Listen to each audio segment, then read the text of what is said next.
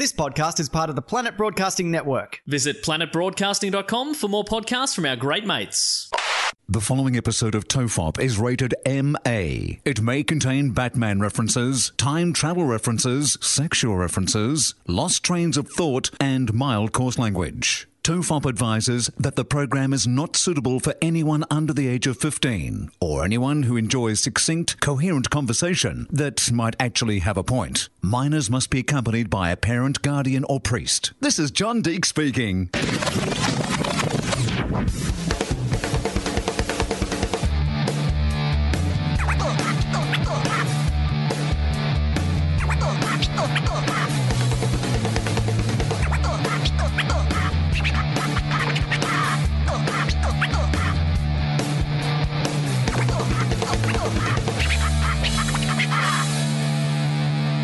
Everyone relax, this is TOFOP, I'm Charlie Clausen. I'm Will Anderson. Hello, Charlie Clausen. How are you? I'm good, Will. I feel like I'm acclimatizing to the current state of things. I feel like where I live in Sydney, people are acclimatizing. You know, I was railing last week against people not doing proper social distancing, especially joggers. But I feel like in the last 7 days, there's been a real shift. I've noticed that people seem to be paying more attention to that.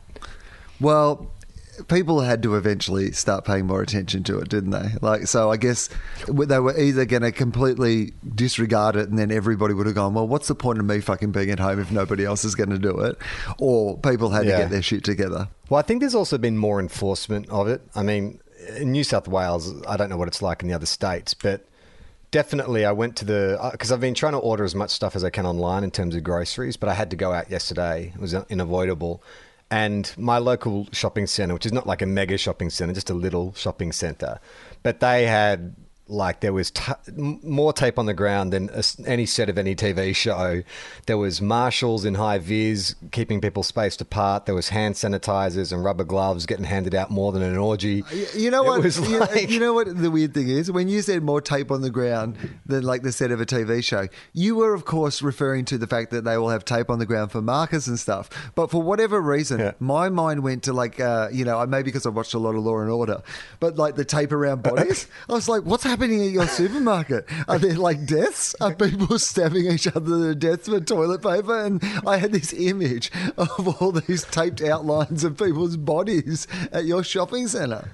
Do they still do that? I mean, I would have thought like chalk around the body, but that is probably too that's too old fashioned. So I don't watch a lot of procedural dramas. Is taping around the body still a thing? Well, I don't know if it is still a thing. Maybe I'm remembering it from. You just said Law and Order though, right? Yeah, you're taking it from your. When you watch an episode of Law and Order, all episodes of Law and Order blur together.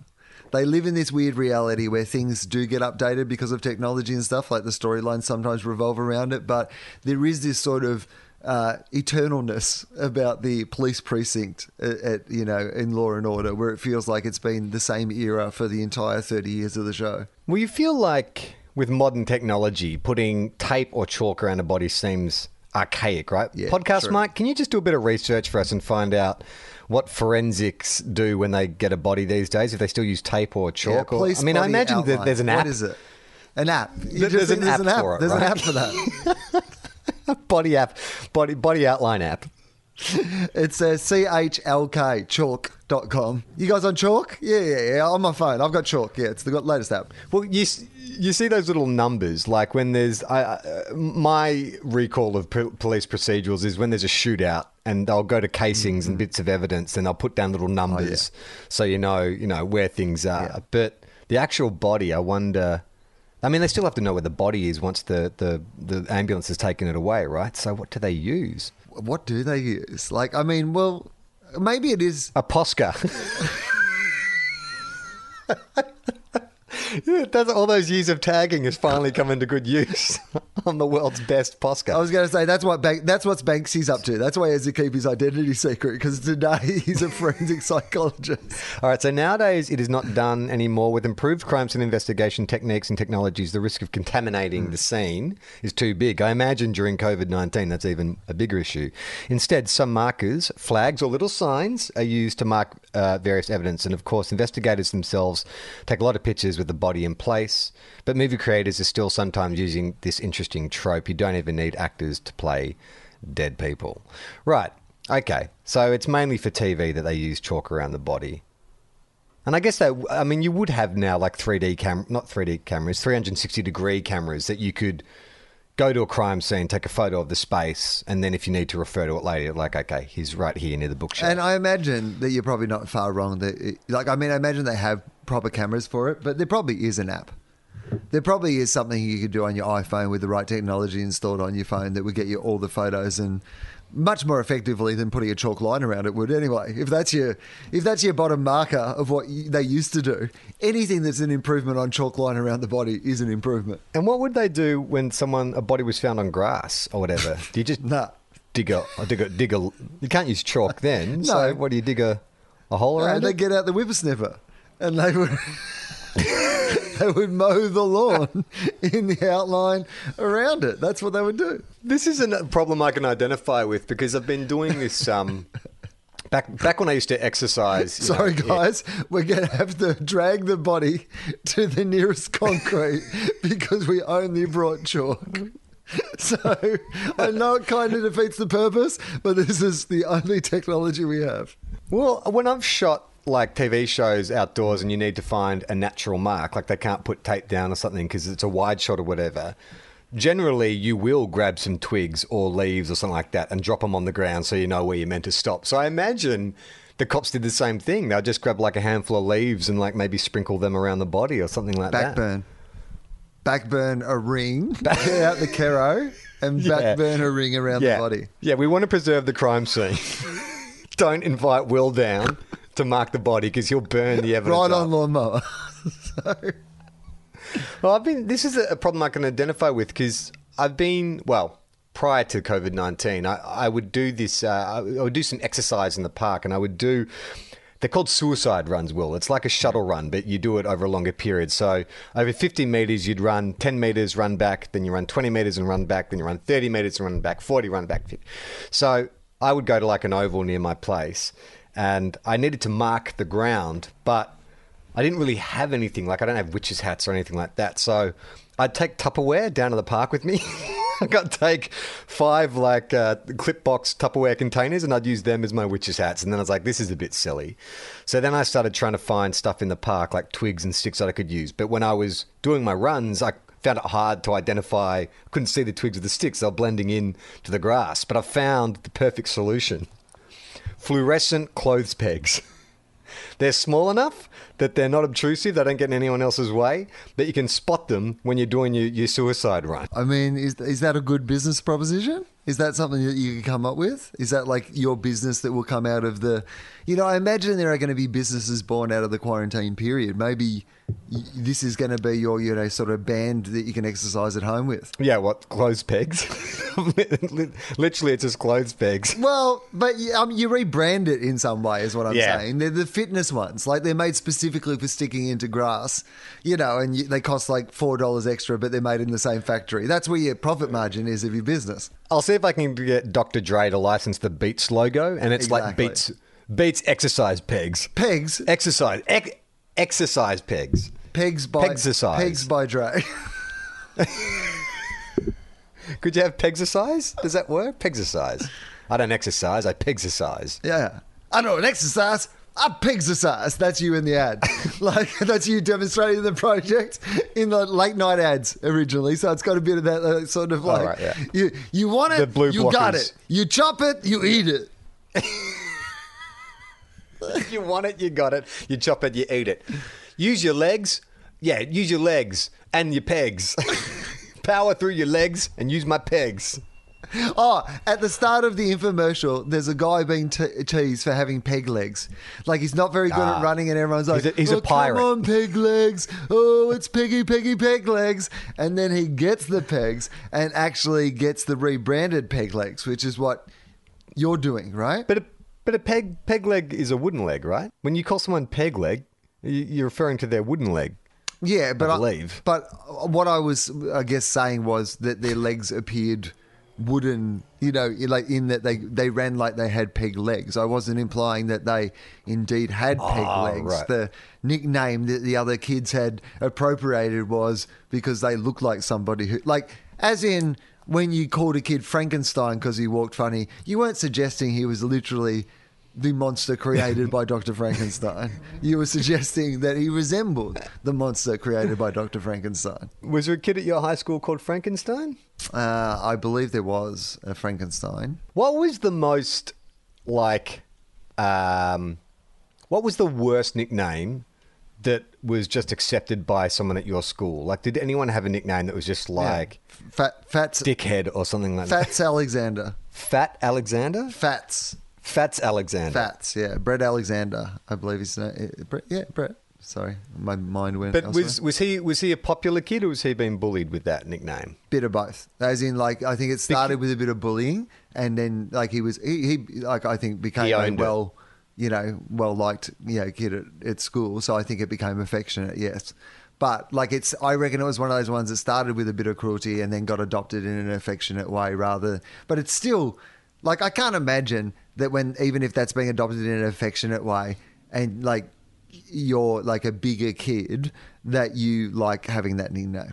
Even if you eventually kind of get used to it or kind of adopt it or own it, it probably always starts with, I prefer this wasn't happening in the first place. I prefer I don't have to reclaim this. I'd prefer just not to have this trouble in the first place. Yeah, I've told this story before. There was a kid at my school whose nickname was Hoover, and because of cocaine, did a lot of cocaine.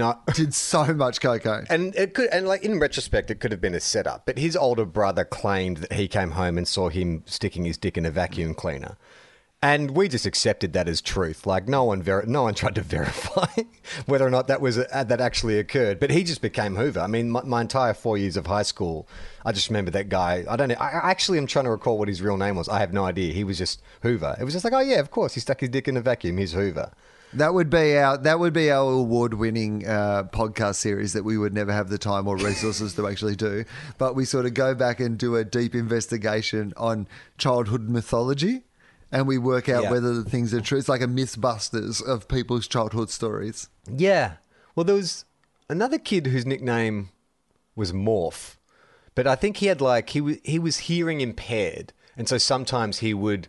When you'd say something to him, he wouldn't hear you the first time. And so people called him Morph because they're like, he's sedated. And I was like, I don't know where that sat with him in terms of, I think maybe it was a bit like your mate Fats Alexander. I think it started off where it was an insult, but then he owned it. He ended up being like, he took Morph to be this thing that he moved at his own pace and he worked at his own pace and did his own thing. The last game of football I ever played in my life, of Aussie Rules football, was ended when Brett Fats Alexander fell on my leg and I broke my leg.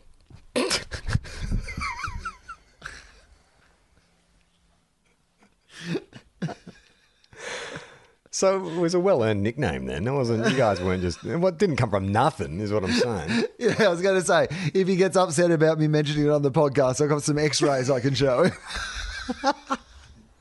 What was the incident that he fell across your legs?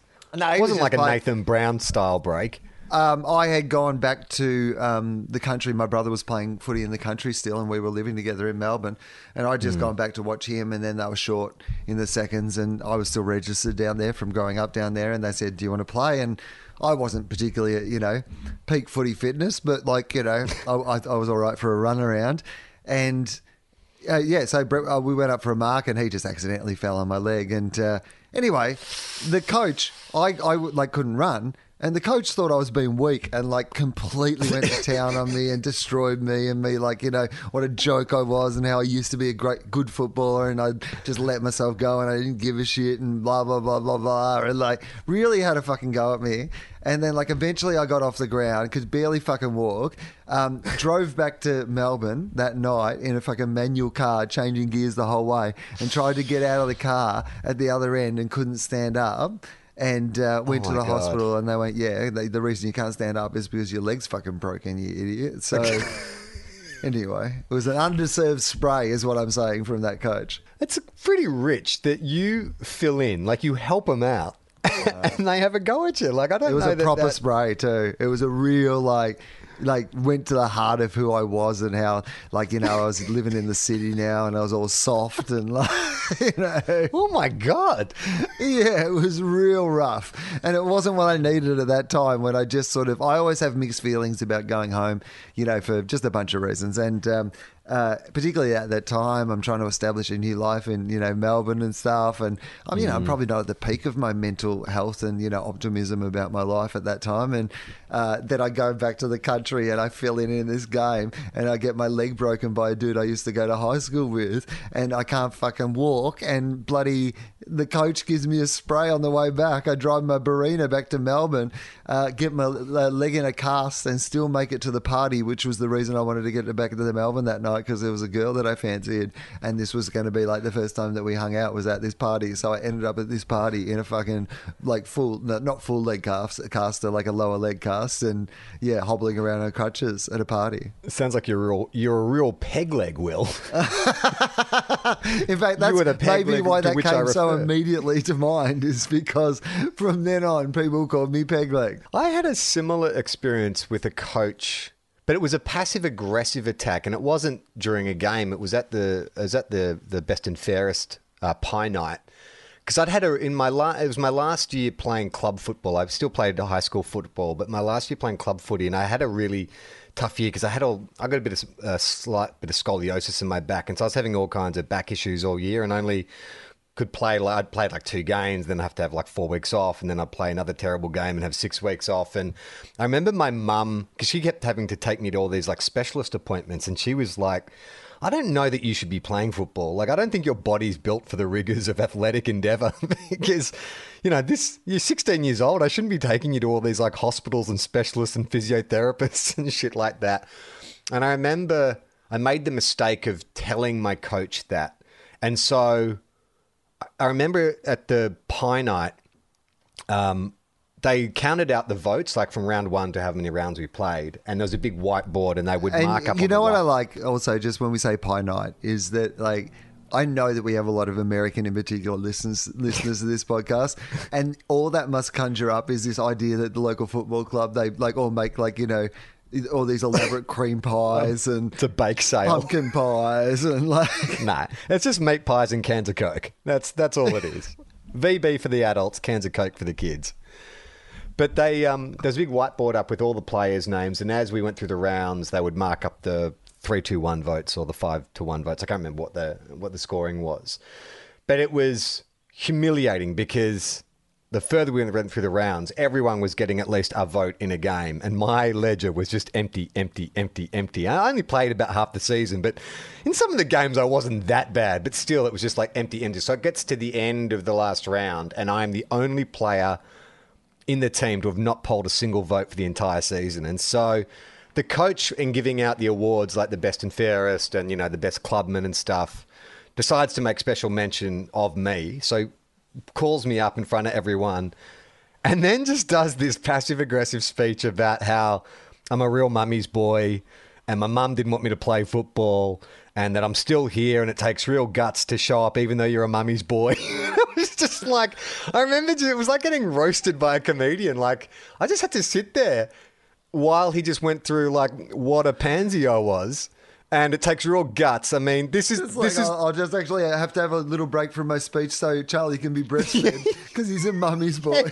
It was just like, it was... No can of Coke for Charlie. He's still breastfeeding because he's a mummy's boy. It was just like, why did you even, like, if they would have known the votes, why even, like, invite me? Like, just bring me up there just to humiliate me. So, yeah, that was my last game of club football ever. Well, my last experience of club football. Jared Leto. Oh, yes. Leto. Who Leto the dogs out? So, Jared Leto. Joe. We spoke about a couple of episodes ago on this podcast about the idea of the Illuminati and Jared Leto and his place within that world. And then, well, a lot of people sent me this article. Jared Leto has started a cult on an island and his followers call him Prophet. Right. Now, I didn't know anything about this. You sent me a little message about this during the week. And so I read one article and they give themselves a name, right? Is that contained in what you're about to read? They have his cult, they call themselves the Echelon, I believe? Yes. Okay, great. Continue. I think that's what. Anyway, we'll get to it. There's a lot of information here. Who knows how reliable any of it is? This one is from. We're going to start with. I reckon let's find a credible resource here. So, all right. I'm going to go with this one from Tone Deaf in the Brag.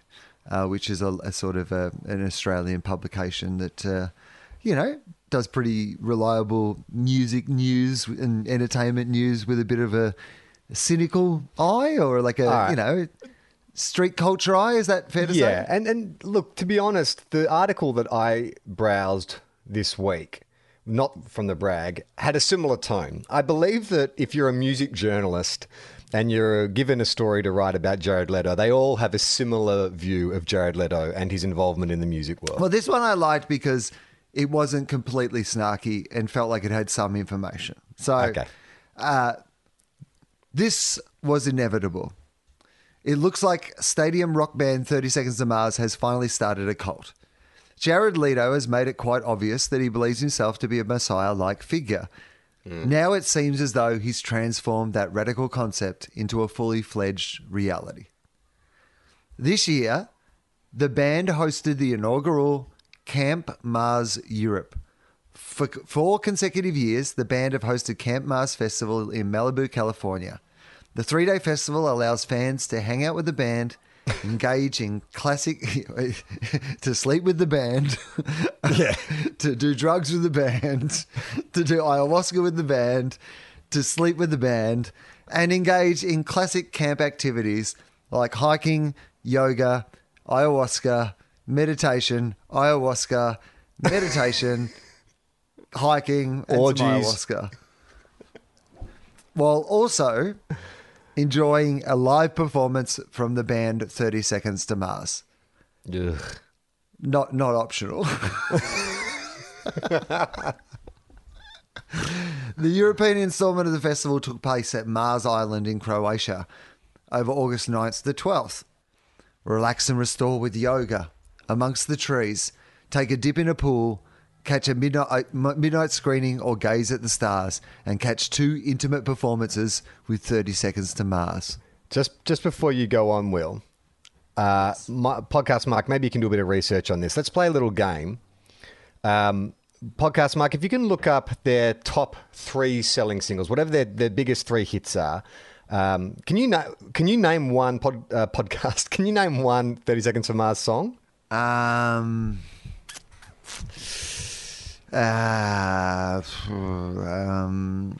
right, that's a no. I don't think that I can. Let's guess what the names might be. All right, so Podcast Markers look up their top 3 highest selling singles, and you and I are going to try and speculate what they might be called. Okay. All right, he's got the top 3 songs on YouTube. So I'm going to say the first one is called In Your Eyes. Oh, good. That's very good. That's a no from Podcast Mike. Imagine brackets, imagination, close brackets. Okay,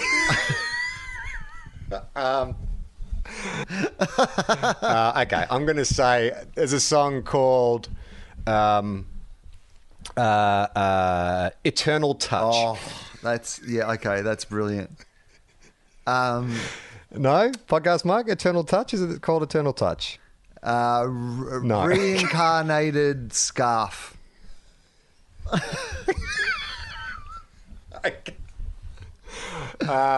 I'm going to say Beautiful Tragedy. Oh, hang on. Okay. Oh. Mike has just told us that there was some, we were maybe going in the right direction with brackets. There might be a brackets. Okay. All right. So not imaginary brackets. Yeah. Okay. So love like there's no tomorrow in brackets. There is no tomorrow. No. Hope, brackets, the Ballad of Billy Boyd, close brackets. Hope, open brackets, the Ballad of Tom Boyd, Bulldogs premiership player, close brackets. All right, we're getting Eternal further away from it. Sunshine, brackets, of the Eternal Mind, close brackets. Well, I get the feeling with 30 Seconds to Mars, having never listened to their music or anything, that at all, they're kind of like U2, they're like U2 light. But everything has a kind of sense of like, you know, we can all do this and unity and, you know, people rising up and the revolution starts here. Love Revolution. Is there a song called Love Revolution? No. World song. Brackets, song about world song, brackets, a song about the world. A song about the world. All right, Michael, maybe reveal the first YouTube song. Hang on, did you What's give the title Michael of the a first one? Michael just then? Was that your first? Oh, shit, on-air sorry. Call your new Oh, girlfriend no. by your old girlfriend's name? I'm so sorry, Mike. The Kill, Bury Me. It was 154 million views on YouTube. Oh my God, those guys must be making so much money. Sorry, it was called The Kill in open brackets, Bury Me. Oh man, that's their moody emo track. I bet you there's a lyric in it which is like, you took my heart and I locked it in a box. I fed it to a fox and now it's burnt to ashes.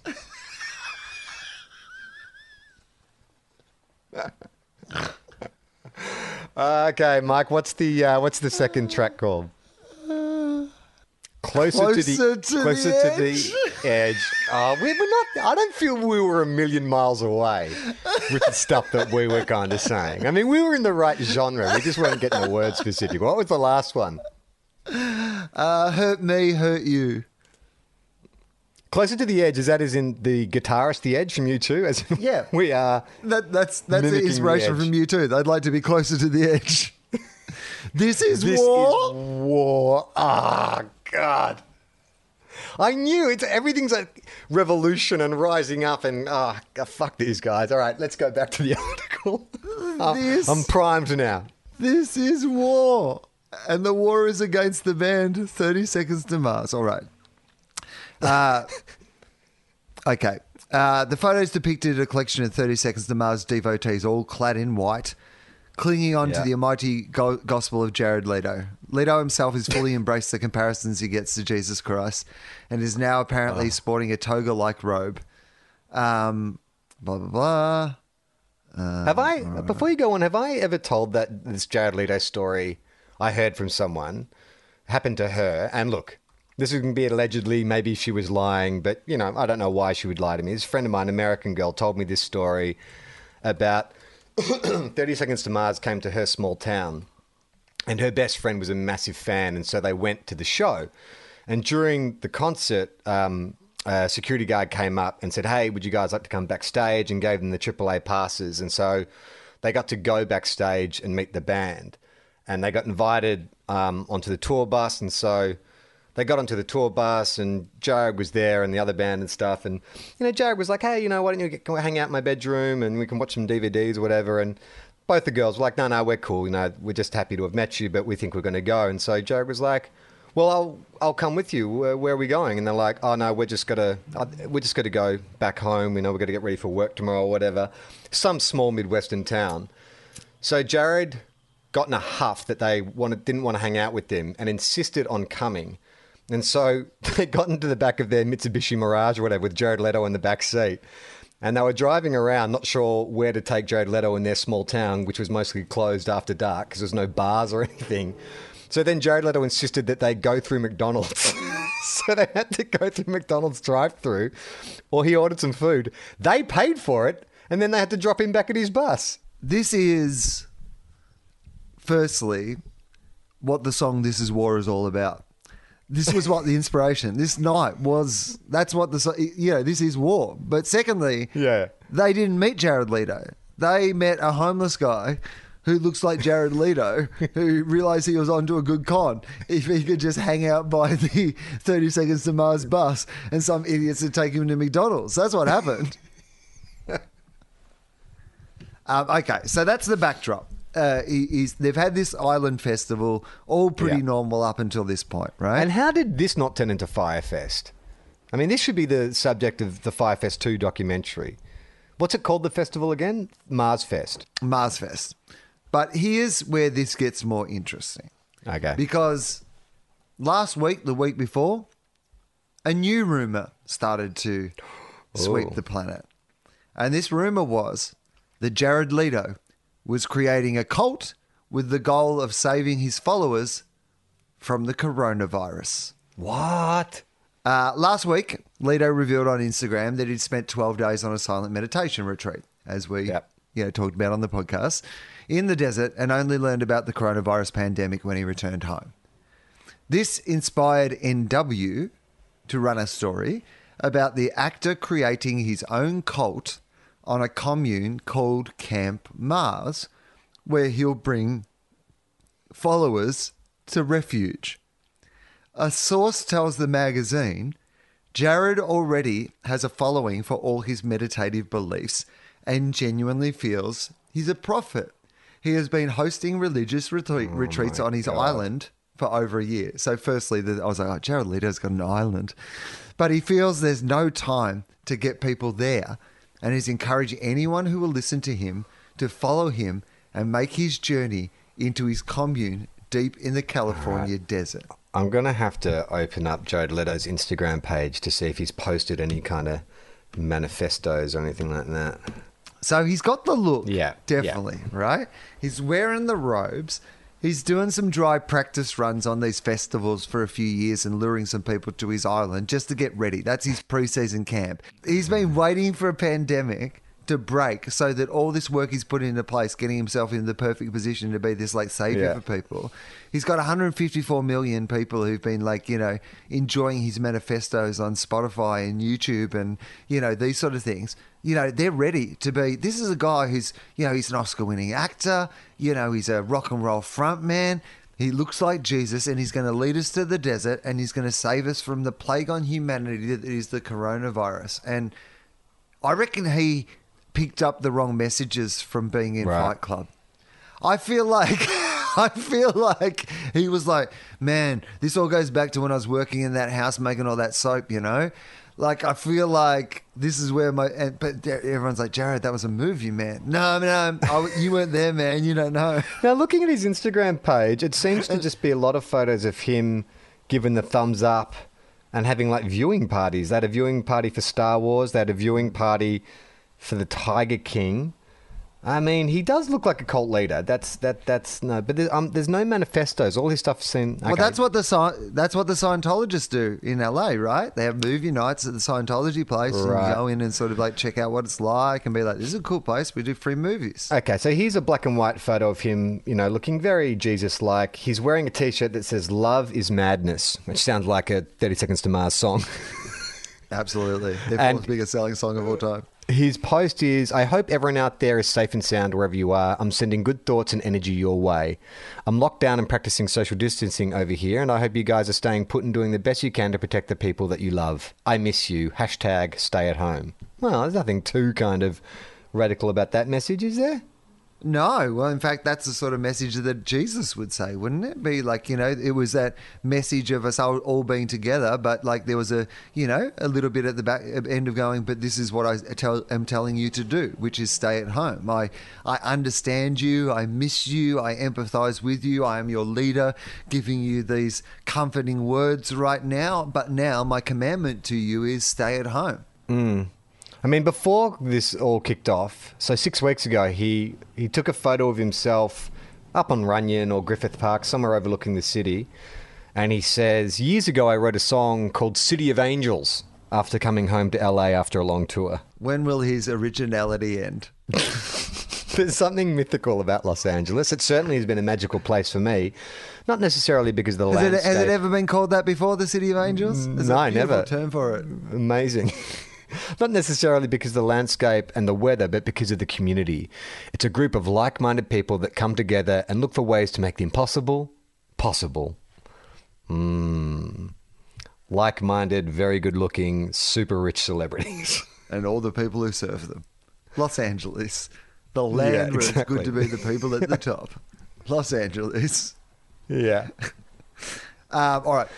He posts a lot. So I'm going to keep going here. So, all right. So, the alleged insider goes on to say that Leto is promising people he'll protect them from the COVID-19 virus through the power of his own thoughts.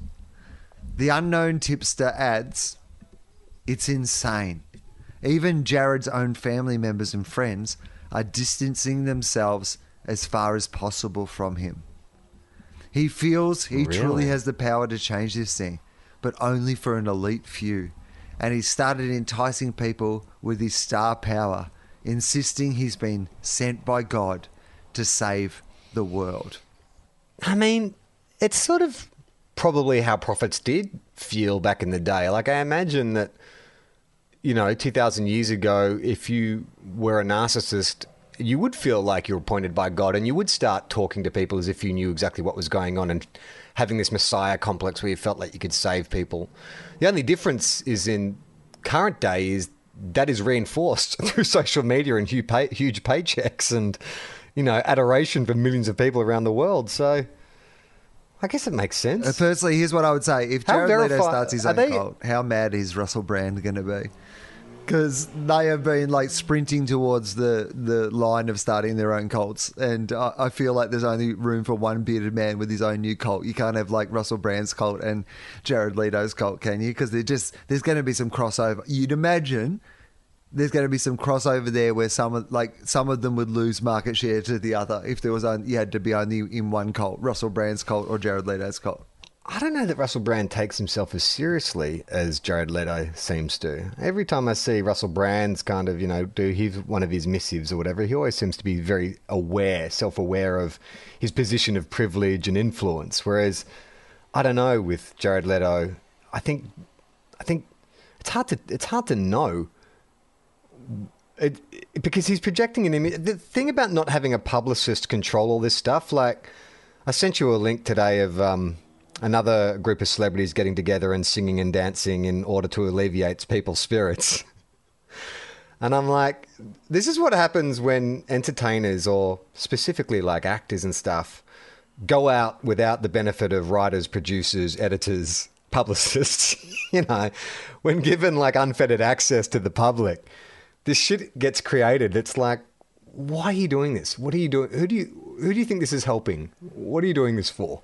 So there was one that was put out by Australian celebrities 2 weeks after the Imagine one came out, which you would have thought was about 2 weeks, long enough for people to realise that the Imagine thing hadn't been that well received by people around the world, and perhaps it was a little tone deaf of a bunch of celebrities, kind of thinking that the thing would help people in this tremendous time of pain and impact and insecurity was a video of them all singing the song Imagine in different keys in their fucking luxury resorts that they were all living in. Somehow people didn't see that was going to be a bit tone deaf and then missed the entire 2-week backlash to that and went, how about if it was Australian celebrities and we were singing Love Is in the Air?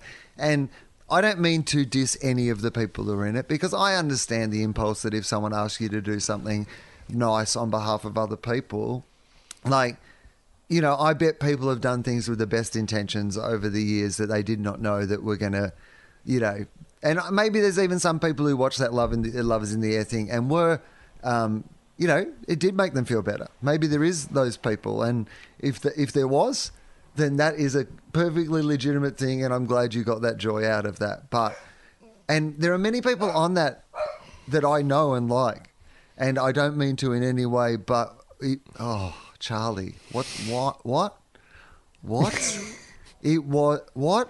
And the Sam Neill bit of it, because I love Sam Neill, but it looks like he isn't even in it, and they've just chopped in bits of his like regular Instagram feed because he's not singing the song or like. And they run out of celebrities after the first verse, and so it's all just the same celebrities in the second verse, which says to me a lot of people didn't return their emails and phone calls when they went around and went, "Did you guys not see the Imagine thing?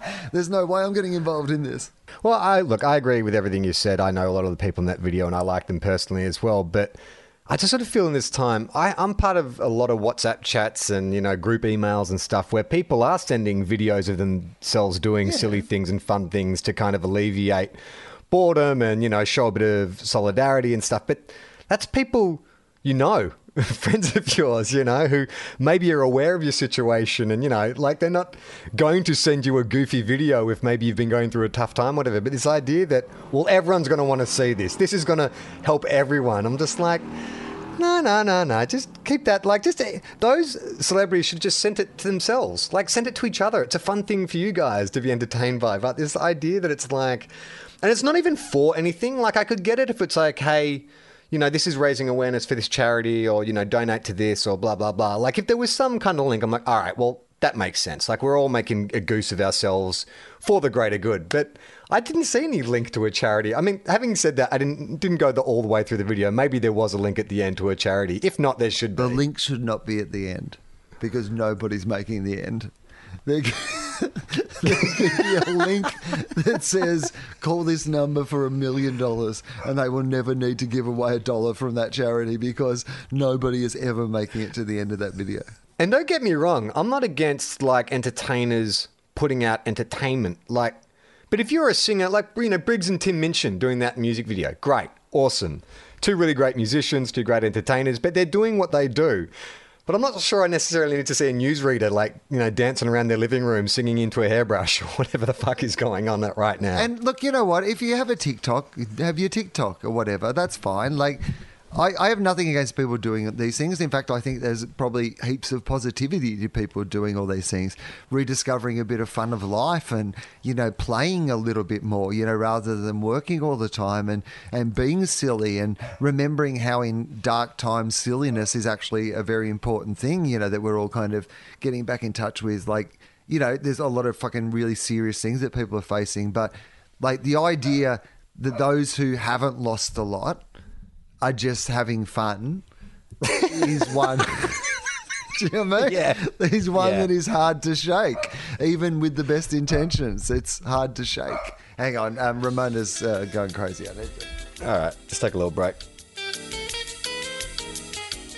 Charlie just asked me, we were having a little break because I had to wrangle Ramona back up into the house, and I'm living in the country now, and you just asked me a question about ticks. You said, what's the deal with the dogs and ticks? Because I was saying they've got a little bit more sort of land to roam around and explore. And that's a worry. So we have them on medication to prevent that. There's pretty good stuff you can get now. So they're on that. And we do, a pretty thorough sort of check of them, just, regularly, daily, whatever, just to look, which we would anyway, just in naturally, kind of, giving them back rub on the couch or whatever, but you just sort of do it in a bit more methodical just to make sure. But the hope is this stuff is pretty effective, they say. So, but we're just being overly cautious because you may as well be.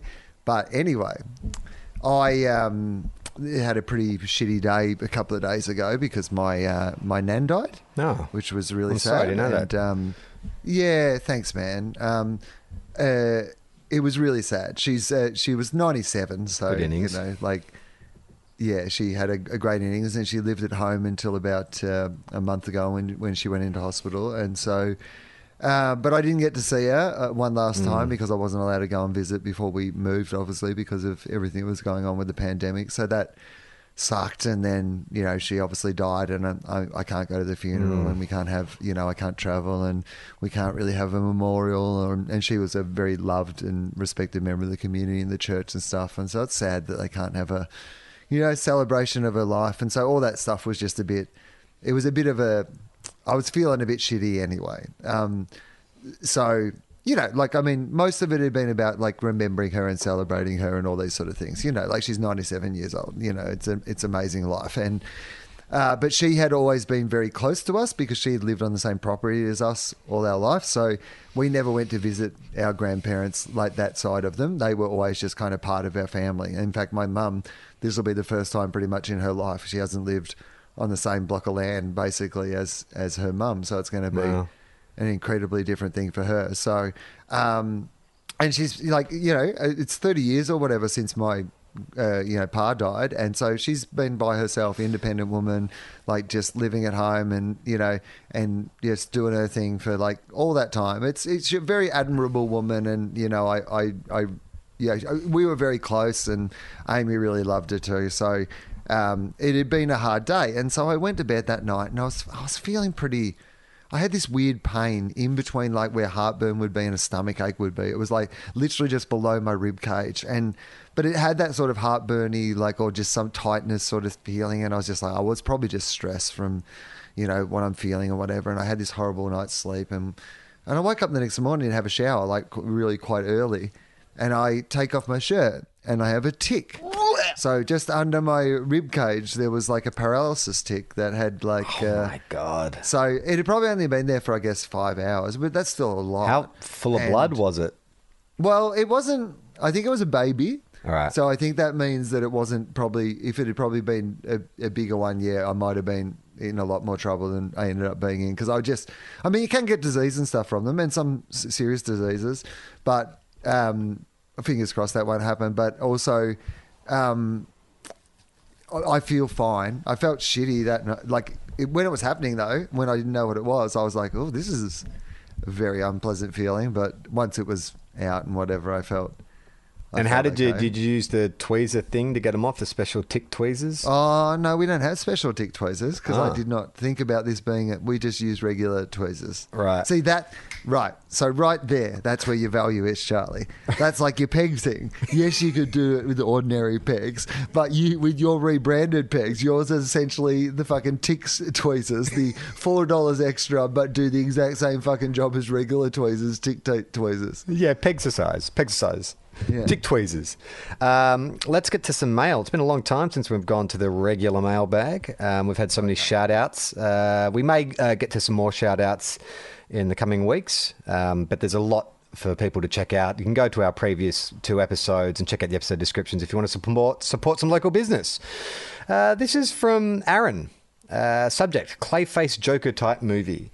Hey guys, on the bonus episode Too Much Dancing, you both talked about other Batman villains that you could do in Joker type movies, and I was thinking about a Clayface type actor drama, or maybe a body horror about Basil Karlo's troubles as an actor would be interesting. You guys can talk about who you would cast and how the whole arc of him becoming Clayface would play out. Mike, can you do a quick Google search on Clayface? I don't really know much about that character. Okay, so Clayface, just a little backstory on Clayface. The original version of Clayface, Basil Karlo, first appeared, blah, blah, blah. He's a B-list actor who's driven insane when he hears that a remake of a classic horror film he'd starred in, Dread Castle, would be shot without him acting in the film, even though he's about to be one of the advising staff. Donning the costume of Clayface, the villain he played in a different movie, he begins killing actors playing characters he killed in order, blah, blah, blah, blah. Okay, all right. So I reckon you'd cast someone, in the same way that they cast Michael Keaton in Birdman to play an actor who was once a famous superhero. I reckon you would cast an actor that was once a famous, like, horror villain or something like that. Like, I'm just trying to think who that would be. Who's a famous bad guy actor who's famous for playing a bad guy? Like Hannibal, no, it's too old. Anthony Hopkins is going to say Hannibal Lecter. Freddy Krueger, Robert Englund. Who's the most famous kind of monster movie actor? We don't really have one these days, do we? Not really. Like maybe, but the problem with Freddy is that he feels a bit too comical. But maybe that's the thing, right? Maybe that's the whole point, is you're rebooting somebody in a... Instinctively, I go to Willem Dafoe for this, because I think Willem Dafoe's played enough kind of villainous characters, and he is a brilliant actor, and he strikes me as the kind of guy who could be like a character actor. But he was the Green Goblin, right? Yeah. You can't cast him in this? I Why? don't want him to be like the Green Goblin and also another character in a. But doesn't that make it sort of like more meta that, there's a guy who was famous for playing a villain is now playing a villain in a film about a villain, movie villain? I don't need it to be more meta. I'd like it to be a little less meta. All right, actually. less Let's meta. just get the basics right first. Well, who would you okay, then strip away the horror element. Who would you cast as an actor who was once famous, who has since, fallen by the wayside? You need to grab an actor, like someone who's in need of a comeback, like that's a good one. Mike's just put in a great suggestion. Brendan Fraser. Brendan Fraser. I reckon that's You're not great. necessarily known as being like a bad guy actor, but he was once definitely hugely famous. Once super famous. Yeah, okay. Yeah, I could see that. Yeah, I could see him as being like a B-movie actor too. Like, because he always, like those sort of adventure roles that he played, like had a bit of that old school B-movie kind of feel to them, didn't they? 100%. Like his versions of The Mummy and all those sort of things were kind of good versions of that style of that era show. So that makes a lot of sense. And in that remake he did of Bedazzled, he played like a bunch of different characters. He's a good character actor. Like he can play all these different characters. So I reckon he'd be good as an actor who sort of takes on all these different roles. Yeah, it's a good one, Mike. Okay. Doing good. Good stuff. All right. Our next email is from Steve. The subject is Charlie's Weird Breakfast, which, just to recap, is sweet almond eggs, where you take eggs, you beat them, you add oats, you fry them, scramble them in a pan, you add almond butter and cinnamon and top them with blueberries. Fair dinkum bellissimo. Steve writes, I've been looking all over the internet for Charlie's Weird Egg and Oats Breakfast. It doesn't exist. I'm pretty sure he's making shit up. I'm not making it up. It doesn't exist. It doesn't exist. He's scanned the entire internet and he cannot find any trace of this thing. Well, I didn't. Not even from references on this podcast. That's how you've made this up. I didn't make it up, but I mean, all recipes are made up essentially. Someone had to fucking think of it somewhere.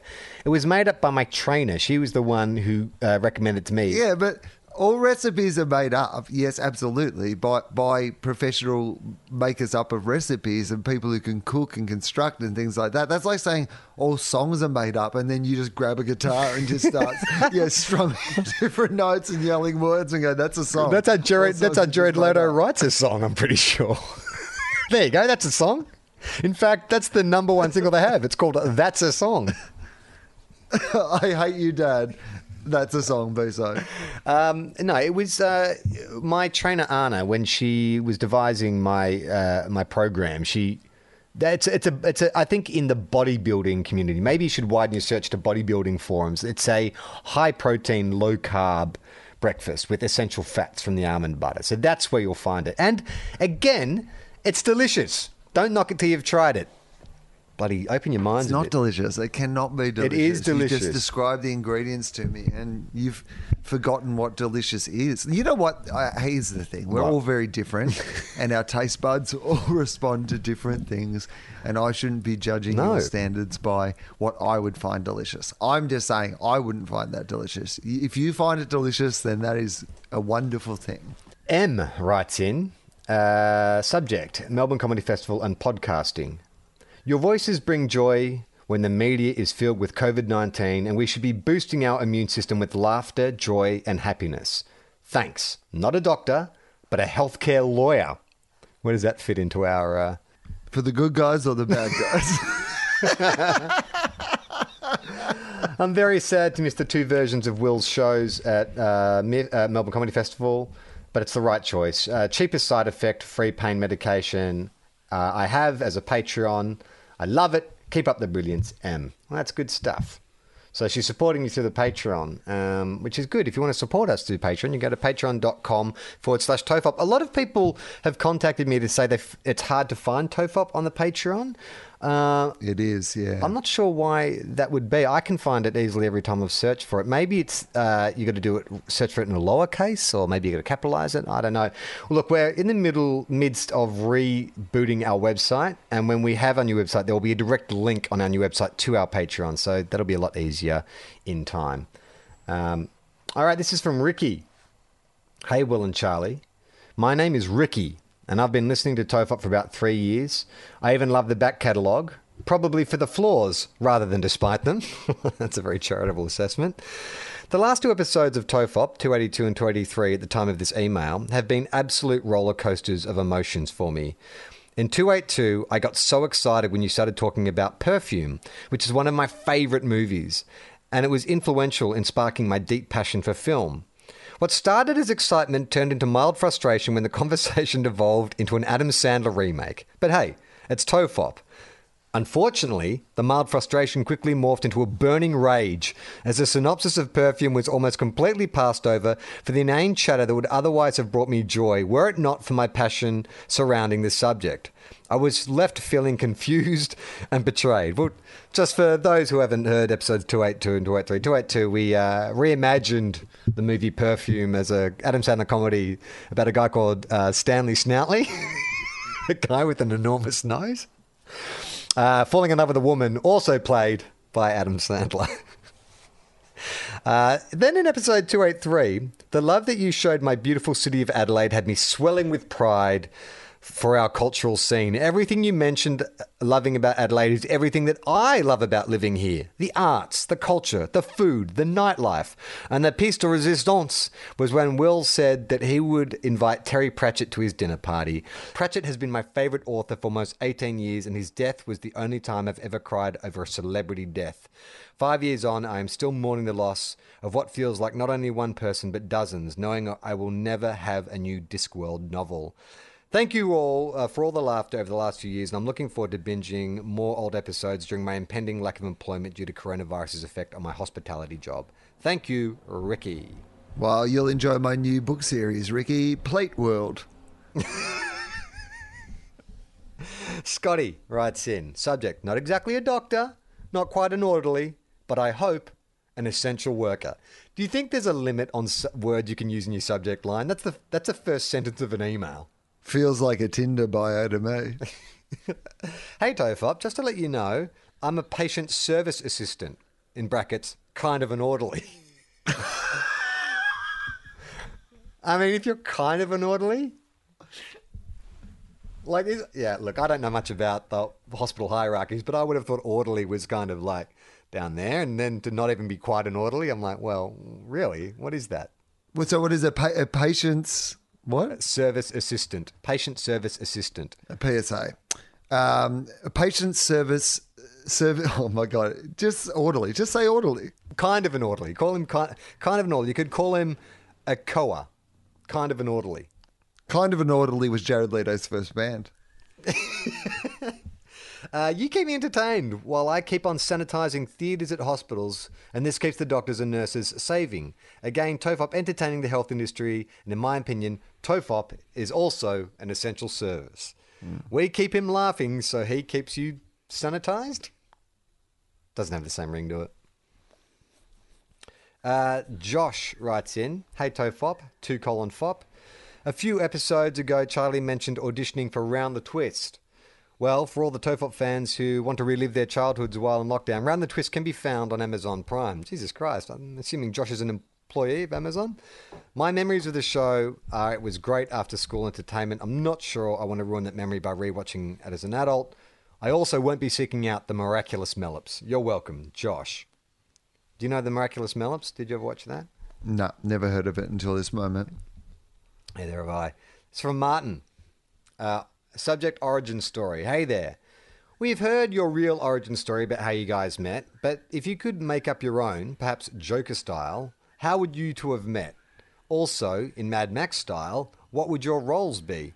Love the show. It's great in a world gone mad. Cheers from Denmark. My other people, the Clausens, are from Denmark. All right. So, if you had to retcon how we met, what would it be? We were at some Limp Bizkit concert. No, Batman style. It's like a youth camp. Like your mum's decided after you've got that dressing down from your coach about being a mumsy's boy that you suddenly have to get some hardening up. It's the equivalent of sort of military school, but just for young a boot camp for young men Softies. who need a bit of a, Little pansy softies. exactly. And old Tubby Anderson's also arrived there with his smart mouth, and he's I love it. thinks he's funny. Funny. You're charming and funny. You're actually funny, but there's this like guy who thinks he's funny. This Tubby guy, this Tony Soprano type, who thinks he's funny that I've heard about, and we become mortal enemies when we have to compete against, because there's some competition at the end of this, which is a series of skills. So like there's a physical component, but there's like a mental component. We have to put on some sort of show, whatever, and like we become arch enemies competing against each other at this sort of like decathlon of like, camp events, but eventually get bonded over the fact that we have more in common rather than the fact that we should be competitors to each other. We become friends and start a podcast. It's the classic Batman v Superman. We start off hating each other, we fight for a bit, and then we become mates. Sorry, we discover that both our mums' first names are Martha. And then we become best friends. All right. Well, that's it for this week's episode of Tofop. As mentioned before, the best way to support the show and the people who work for our show is to go to patreon.com, where we've had a few sponsors pulled out because of the COVID-19 situation. So crowdfunding is the best way to keep the show on the air and to show your support. Again, we understand that times are tight. If you can't give anything, that is fine. There's other ways you can support the show that don't require financial contribution. You can go to our YouTube channel. I've just found out that Lessons for Life has been accepted into 2 more comedy film festivals, the Portland Comedy Festival and the Houston Comedy Festival. So you can check out Lessons for Life on our YouTube channel. That's available. Every episode is available right now. We should go to the Portland one. It'd be good if we could travel. Amazing. And if either of us had the money and you didn't have a baby and all the other reasons we couldn't do it. But let's just say that we could have done it and we could have gone to Portland and just rocked into town. And they're like, well, it's not really appropriate that this isn't actually what. No, we're here. We've travelled all the way from Australia, expect to be treated like really big stars. We'll charter the Ruby Princess. We'll go all the way over there. Yeah. And just fucking act like big wigs. The whole time I'm like, I really had nothing to do with this. There's lots of other videos there you can check out as well. What's the other thing? Oh, yeah. There's also Redbubble. Redbubble.com/Mr. Foz. That's James Fosdyke. All his great artwork is available on merchandise up there. You can get hoodies, T-shirts, mugs, a whole bunch of great stuff. I'm drinking today out of my Everyone Relax mug, which is perfect for these times of not being relaxed. Get yourself an Everyone Relax mug. You are really good at supporting our show. You got a bunch of T-shirts. I need to get more merch. I mean, I've got some artwork and stuff that I need to get framed, but I keep thinking like, down the track, I'll get it done. But maybe I should take a leaf out of your book and start getting some more Tofop merch. I've been wearing my Everyone Relax stuff. I've got a few Everyone Relax things, and I've been wearing them a lot more. And I do think there is a part of me that's like, no, it's comforting during this time to be in my Everyone Relax gear. But it's also because I'm not really seeing anybody else and I can just wear the merchandise in private. And you don't have to explain what a Tofop is?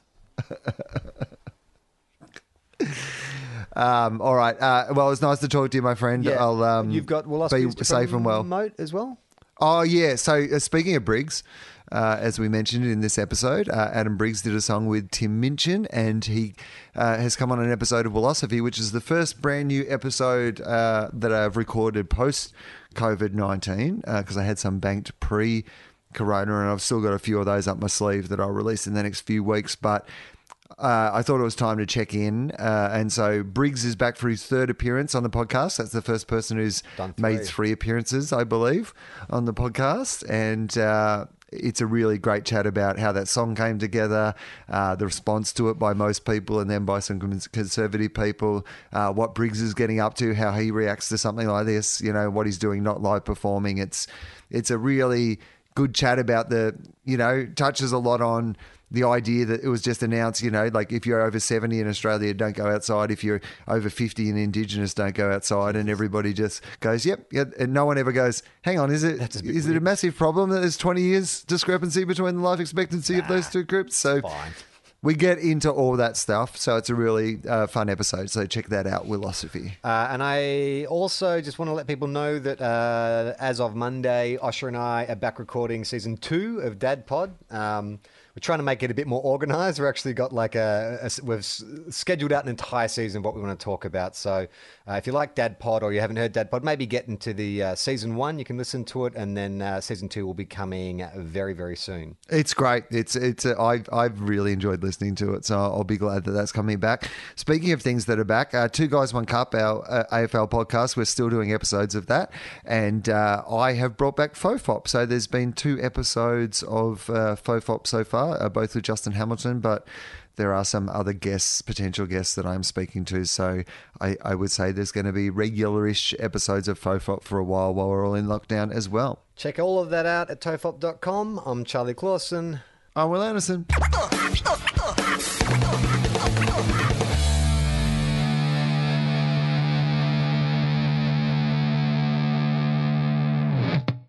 This podcast is part of the Planet Broadcasting Network. Visit planetbroadcasting.com for more podcasts from our great mates. I mean, if you want. It's up to you.